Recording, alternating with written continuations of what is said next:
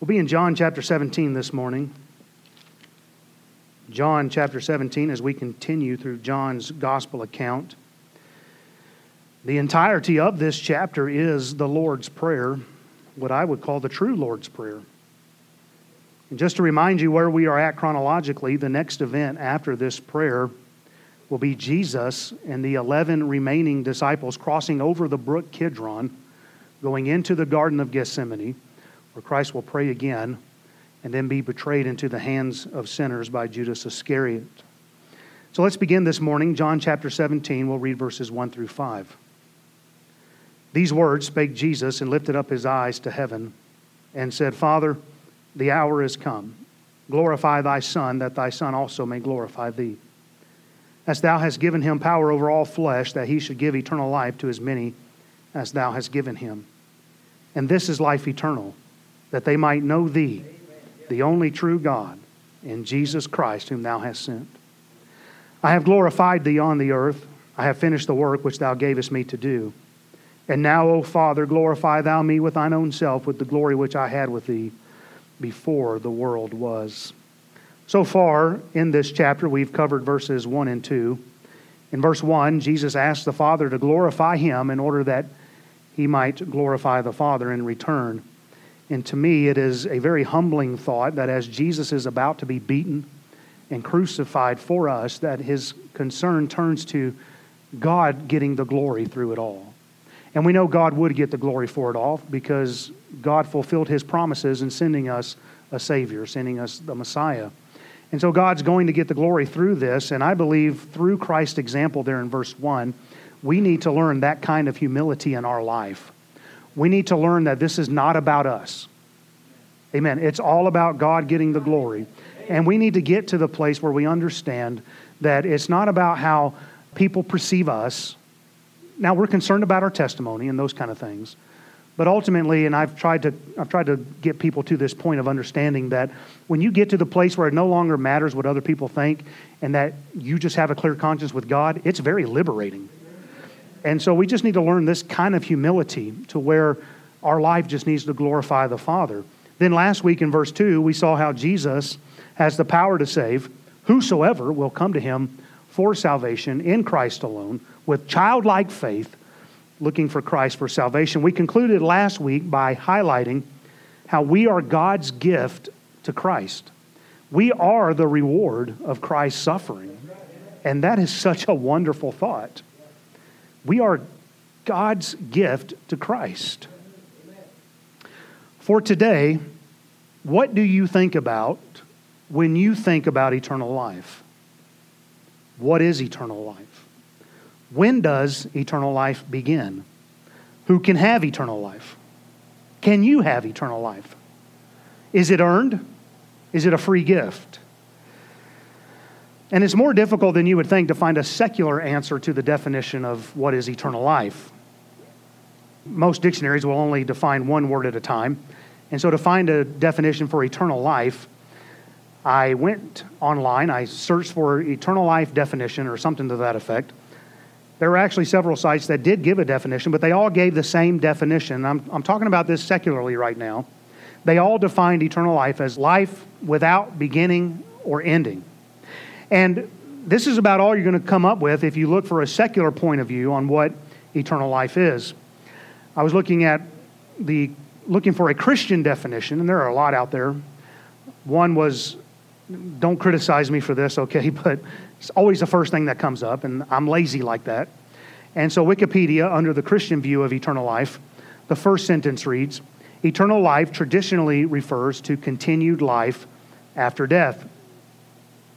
Now, if somebody were to come to you, knowing that you are a Christian, knowing that you are a believer, and they were to ask you, what is eternal life?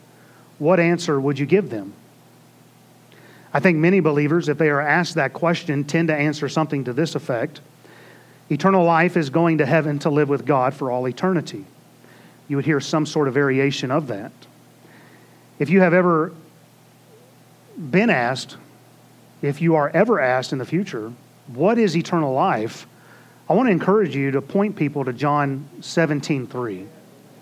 It's the one place in the Bible that very clearly states what eternal life is.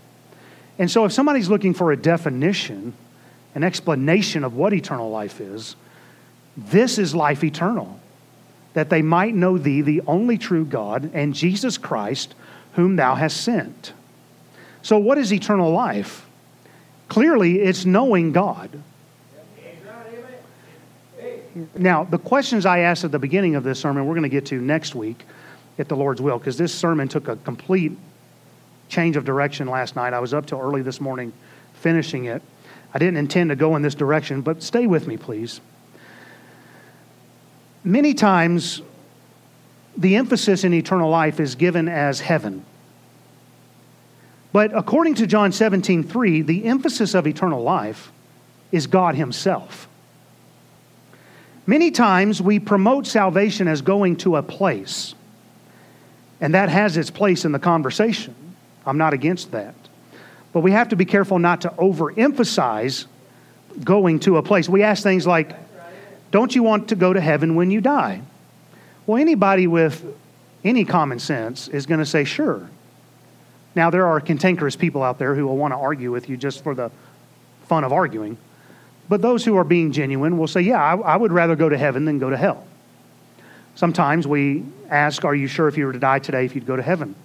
It's a good question. And I believe that question needs to be asked. But please understand what I'm about to say. Christ did not die just to take you to heaven. Christ died for you to be reconciled to God. Christ died because He wants to have a relationship with you. And if all we do is boil it down to, well, don't you want to go to heaven? We miss the aspect of God is the central focus who wants to have the relationship with us, and this is life eternal, that they might know the only true God and Jesus Christ whom thou hast sent. If you search your Bible, you will never find a place where a plea is made to the lost to come to Christ so that they may go to heaven. The early church didn't use that. Therefore, we got to be careful in using this approach to try and show people their need for Christ. In Paris Reedhead's sermon, 10 Shekels in a Shirt, he equates the idea of focusing people to their need to go to heaven as humanism having infiltrated the church. Humanism is, what can I get out of God? And we inadvertently bypass the severity of our crimes against a holy God. In sinning against Him, and then we minimize the punishment that justly awaits those who reject Christ. This brand of Christianity is one where God owes you. And with that kind of thinking, you're never going to get to the place where you serve God because He saved your wretched, miserable soul. And God just becomes this Santa Claus in the sky.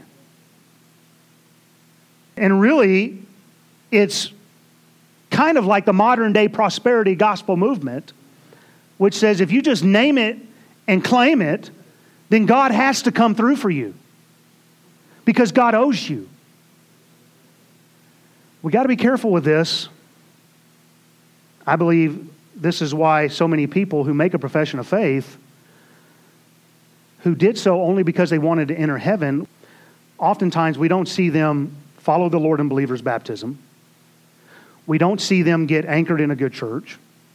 We don't see them go on to serve God. You see, because the idea was pitched this way, God wants you to be happy. And in order for you to be happy, you want to go to this place called heaven. And eternal life becomes a place and not a person. Now, if you've been in Baptist circles long enough, you've likely been in a church or heard of a church where maybe every week somebody will get up who serves in a particular area of ministry, and they will come forward and they will tell you how many people they led to Christ that week. And I hate to say that it sounds like a competition, but it often kind of does, because what probably inadvertently ends up happening is somebody will get up and say, I led 15 people to the Lord. I led 20 people to the Lord. And then the poor chump who only led 3 people to the Lord, we're like, what a letdown. But that's 3 people who got saved. And so it just is kind of odd. And I've been on that side of it where the focus is the place. And I'm telling you from personal experience, you can knock the door and you can explain who you are, where you're from, and you can ask the question, do you want to go to heaven? And a lot of times people will say, well, sure. And you can get them to the place of admitting they want to go to heaven, but what we tend to bypass is the fact that we are all sinners. Not just sinners, but we are deserving of God's wrath. Well, a lot of people don't like that.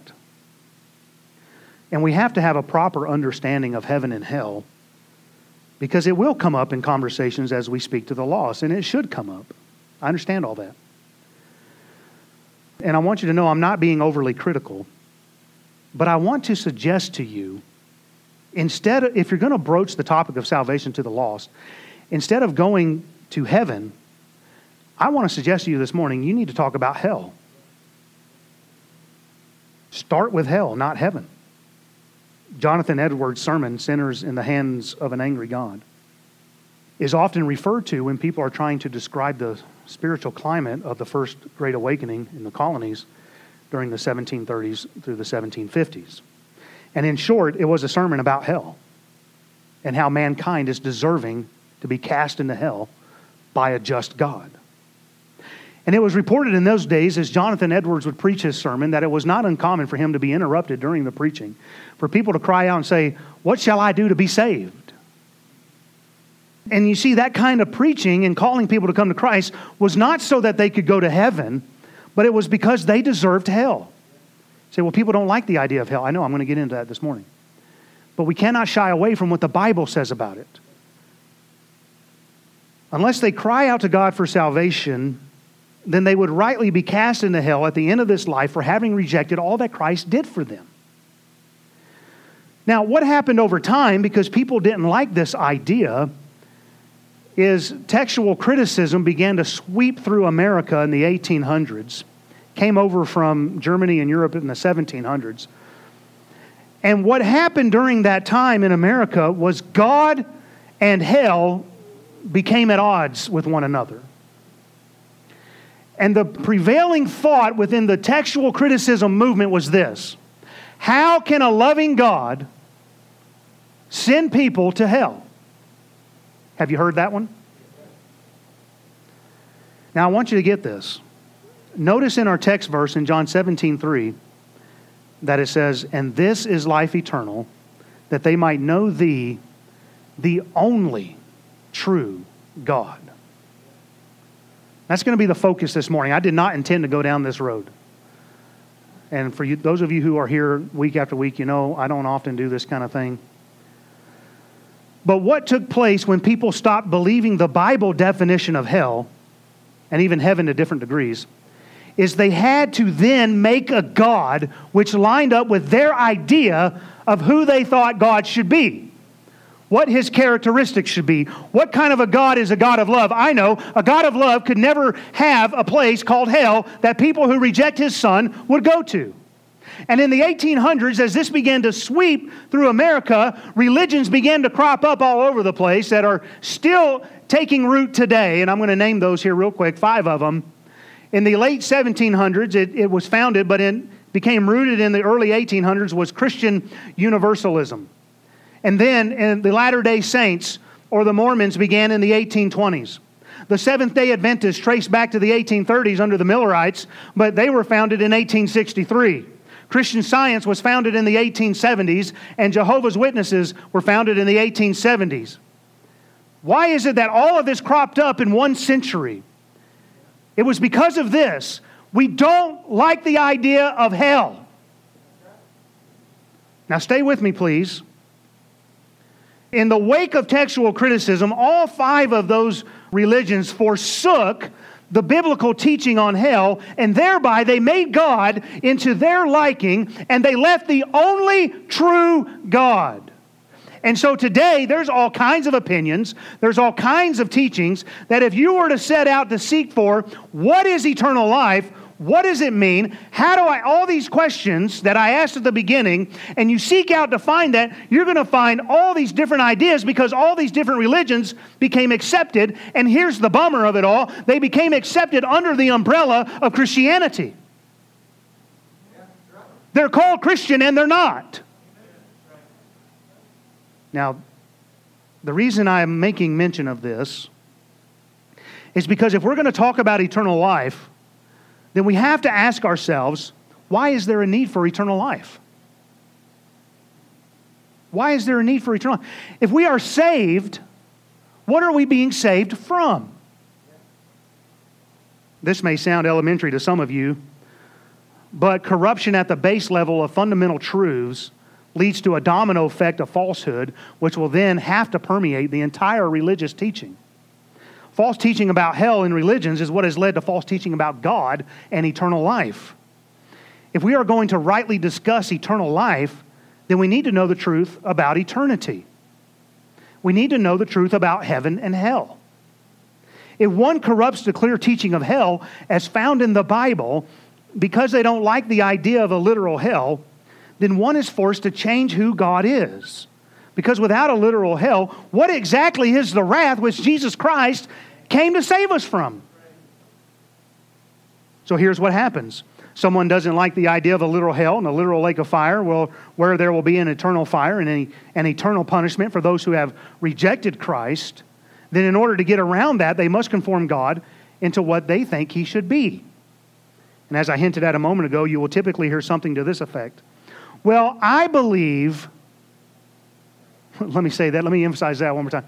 Well, I believe that God is a God of love and that He would never condemn any to hell for all eternity.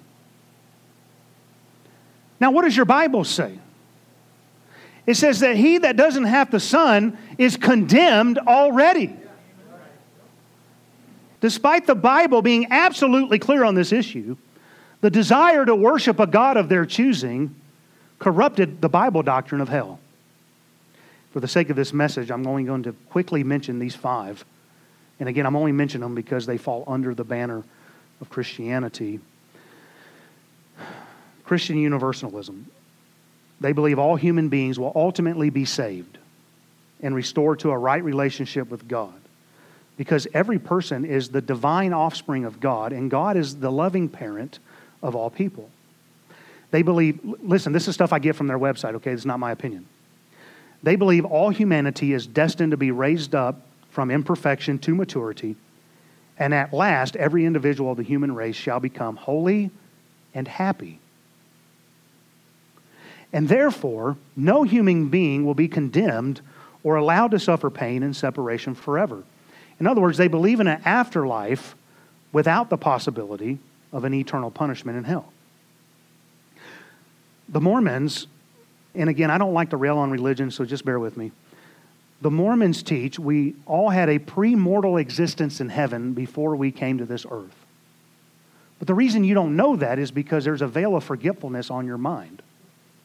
But you actually existed before you existed on this earth. And I'm going to try to keep this as simple as I can. But depending on how your mortal life, depending on how you received truth, how you dealt with truth revealed to you, after death, you will go to a place called the spirit world, where in the spirit world, you will be put into one of 2 different places. You'll either go to a place called paradise, or you'll go to a place called prison. For those who rejected the message while on earth, they will be placed into the spirit world, the side that's called prison, which they say is only a temporal state in which the spirits of the deceased persons will be taught the gospel, be given another opportunity to repent, and accept the ordinances of salvation. Then, at the resurrection, there will be one final judgment where those who have become sons of perdition, those are those who still rejected even after being in spirit prison. Those who become sons of perdition, they will be cast into what they call outer darkness. There is no fire, there is no burning, there is no eternal punishment like the Bible says, just outer darkness where the glory of God is absent. Then, depending on works on earth, there are 3 different degrees of glory that those who are not cast into outer darkness will be rewarded after the final judgment. And again, you got to understand heaven and hell. They will teach that the highest degree of glory is called the celestial kingdom. The middle degree is called the terrestrial kingdom, and the lowest degree they call the telestial kingdom. And it would take far too much time to try to explain all this to you, and I probably already bored half of you to death, but it would take too much time to tell you how you get into each kingdom and what you have to do and all this kind of stuff. But to illustrate how unbiblical this teaching is, you can still get to the middle and lowest degrees of glory having rejected Christ in this mortal life. So long as you receive the message while in the spirit world after death.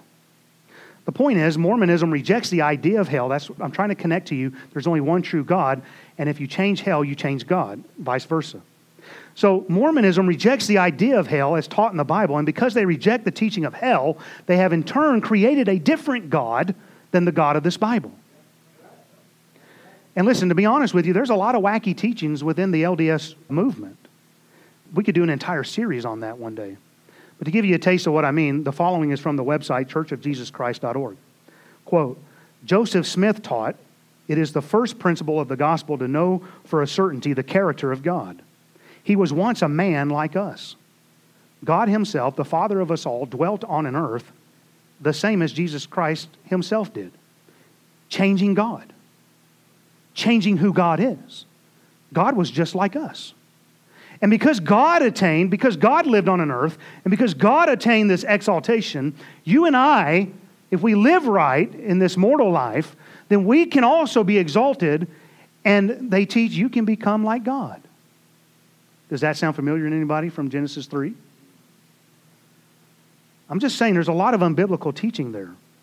And to give you an idea further how God has been changed to fit what they want God to be, listen to this. They teach that their God is married to who they call the Heavenly Mother, who gave birth to all the human spirits. Brigham Young back in the day used to teach God was polygamous and that he had different wives, different mothers of heaven. Changing God into who they want him to be. And because they say we all existed in the Spirit before living on this earth, then only a relative few will actually end up in outer darkness because we are all, after all, God's children. They've completely changed hell, and therefore they had to change the God of this Bible into their own idea of God. And again, we could spend a lot of time dissecting that, but let me move on. The Seventh-day Adventists do not believe in a literal hell as taught in the Word of God. They believe in what is called annihilationism. This is the teaching that after the final judgment, after the millennium, that there will be those who obviously are entered into glory, and the rest, they will just cease to exist, be annihilated. There'll be no wailing, no weeping, no gnashing of teeth. There'll be no hellfire. There'll be none of that of which the Bible clearly states. And what's interesting is all these religions say that the Bible is their source of their teachings. But they teach that the wicked will be permanently destroyed. They believe God's mercy outweighs his justice. And therefore it isn't the nature of God to condemn sinners for eternity in the lake of fire. Instead, they teach the lost will simply cease to exist for all eternity. And they have corrupted the view of God, and I wish I had time to get into all this, but again, it's a whole other study in and of itself. But they have corrupted who God is through their teaching called the Great Controversy and the Heavenly Sanctuary, and they change what it is that Christ came to do. Christian Science is all kinds of wacky. Christian Science is so strange. Let me just get right to the point. They believe almost everything is just a state of mind. That heaven and hell are just states of mind. They don't actually exist, but it's what you think they are. They believe, quote, heaven is not a locality, but a divine state of the mind in which all the manifestations of the mind are harmonious and immortal. And hell is mortal belief, error, lust, remorse, hatred, revenge, sin, sickness, death, suffering, self-destruction, self-imposed agony, effects of sin, that which worketh abomination or maketh a lie. And then they go on to say, death is the belief in death. There is no death as humans are immortal spirit. After that, which we call death, spiritual development toward truth continues until all evil or error destroys itself. What? Now, they do not believe that Jesus was God in the flesh. And by the way, what they'll teach is the reason you're sick is because you believe there's sickness. You're not really sick. You just in your mind believe you are sick. And there's not really evil. You just believe in your mind that there's evil. And so they wipe out hell. They do not believe Jesus was God in the flesh. They do not believe they were born in sin. They believe that all sin and sickness is a result of what you believe. And they teach that God is unconditionally love, and therefore, why could there be a literal hell? The Jehovah's Witnesses, taken from their website, jw.org, deny the existence of hell. They teach that death is the penalty of sin and not the torment of a fiery hell. And they say God, quote, God does not even contemplate eternal torment. The idea that he would punish people in hellfire is contrary to the Bible's teaching that God is love. Now, do you see what I'm trying to say? When we take a clear teaching in Scripture of the one true God, and we say, no, wait a minute, I don't believe what God had to say about hell. Now we have to take the character of God, and we have to say, no, he's not just. He's not holy. He's not going to take care of those who reject his Son. I don't know what we do at the end of the book when he pours out his wrath, but anyway, we don't believe that God would ever do these things because God is a God of love. The Bible's clear that God is a God of love, amen? Thank God for that. But if you will analyze all of these false teachings closely, then you will discover that their belief in God's love trumps the concept of God's holy justice. Therefore, a literal fiery hell could not exist, and it causes to change who God is and what it is Christ came to this earth to do. Instead, God and Christ just become what they want them to be. Now, I didn't intend for this message to come out this way. And we'll study this verse more next week. It'll be much more sweet. But I believe God first wants it to be clearly understood that he is the only true God. And other religious teachings which deviate from the clear teaching of the Bible are absolutely wrong. And I also believe we must establish the reason for eternal life. He says this is eternal life. Okay, what's the reason for eternal life? And that is because there is a literal place of torment called hell, which will one day be cast into the lake of fire. And can I tell you this morning, we have to come to terms with the fact that God is love, but God is also wrath. And we just have to come to terms with that. You see, I don't like that. Then you can change God into what you want him to be. And you can change the fact that there's a literal hell. When the religions which cropped up in the 1800s denied the existence of hell as so clearly found in the Bible, they diminished the work of Christ. Because there is no place afterwards to really fear. There is no place of God's wrath. There is no hell. There is no lake of fire. So why did Christ die? Here's what a lot of them will teach. Not all of them that I mentioned, but I think at least 3 of them off the top of my head. Well, Christ was just our example in all things, and he loved God enough that he would give his life. Has nothing to do with the fact that you and I are sinners. Has nothing to do with the fact that we were born in sin and that we deserved the wrath of God. They diminished the work of Christ. But listen to Romans 5, 8, and 9. But God commendeth his love toward us, in that while we were yet sinners, Christ died for us. Much more than being now justified by his blood, listen to this now, we shall be saved from wrath through him. We learn from that passage in Romans 5 that God is a God of love and he's a God of wrath. We also learn that we were all born sinners. And that because we are sinners who have committed sin against a holy God, we are deserving of his wrath. We deserve to be in a lake of fire. By the way, let me just clarify this. Hell was not created for mankind to begin with. The Bible says in Matthew 25:41, then shall he say also unto them on the left hand, depart from me, ye cursed, into everlasting fire, prepared for the devil and his angels. Now, let me ask you a simple logical question. If I have everlasting life, and the Bible says that there's everlasting fire, how am I going to sit there and say, well, that fire is not really everlasting, but my life is? Do you see the contradiction there? Here's the reality. You can only serve one of two masters today. You can only serve God, or you can only serve Satan. And if you reject Christ as your Savior, then whether you want to admit it or not, you have thrown your lot in with Satan, and you will suffer the same punishment as the devil and the angels will. Therefore, while you may be condemned to hell, you have sent yourself to hell in rejecting Christ. Hell is real. Jesus spoke often about hell. It's the place where the worm dieth not, which means you're always dying, but you're never dead. It's a place of torment.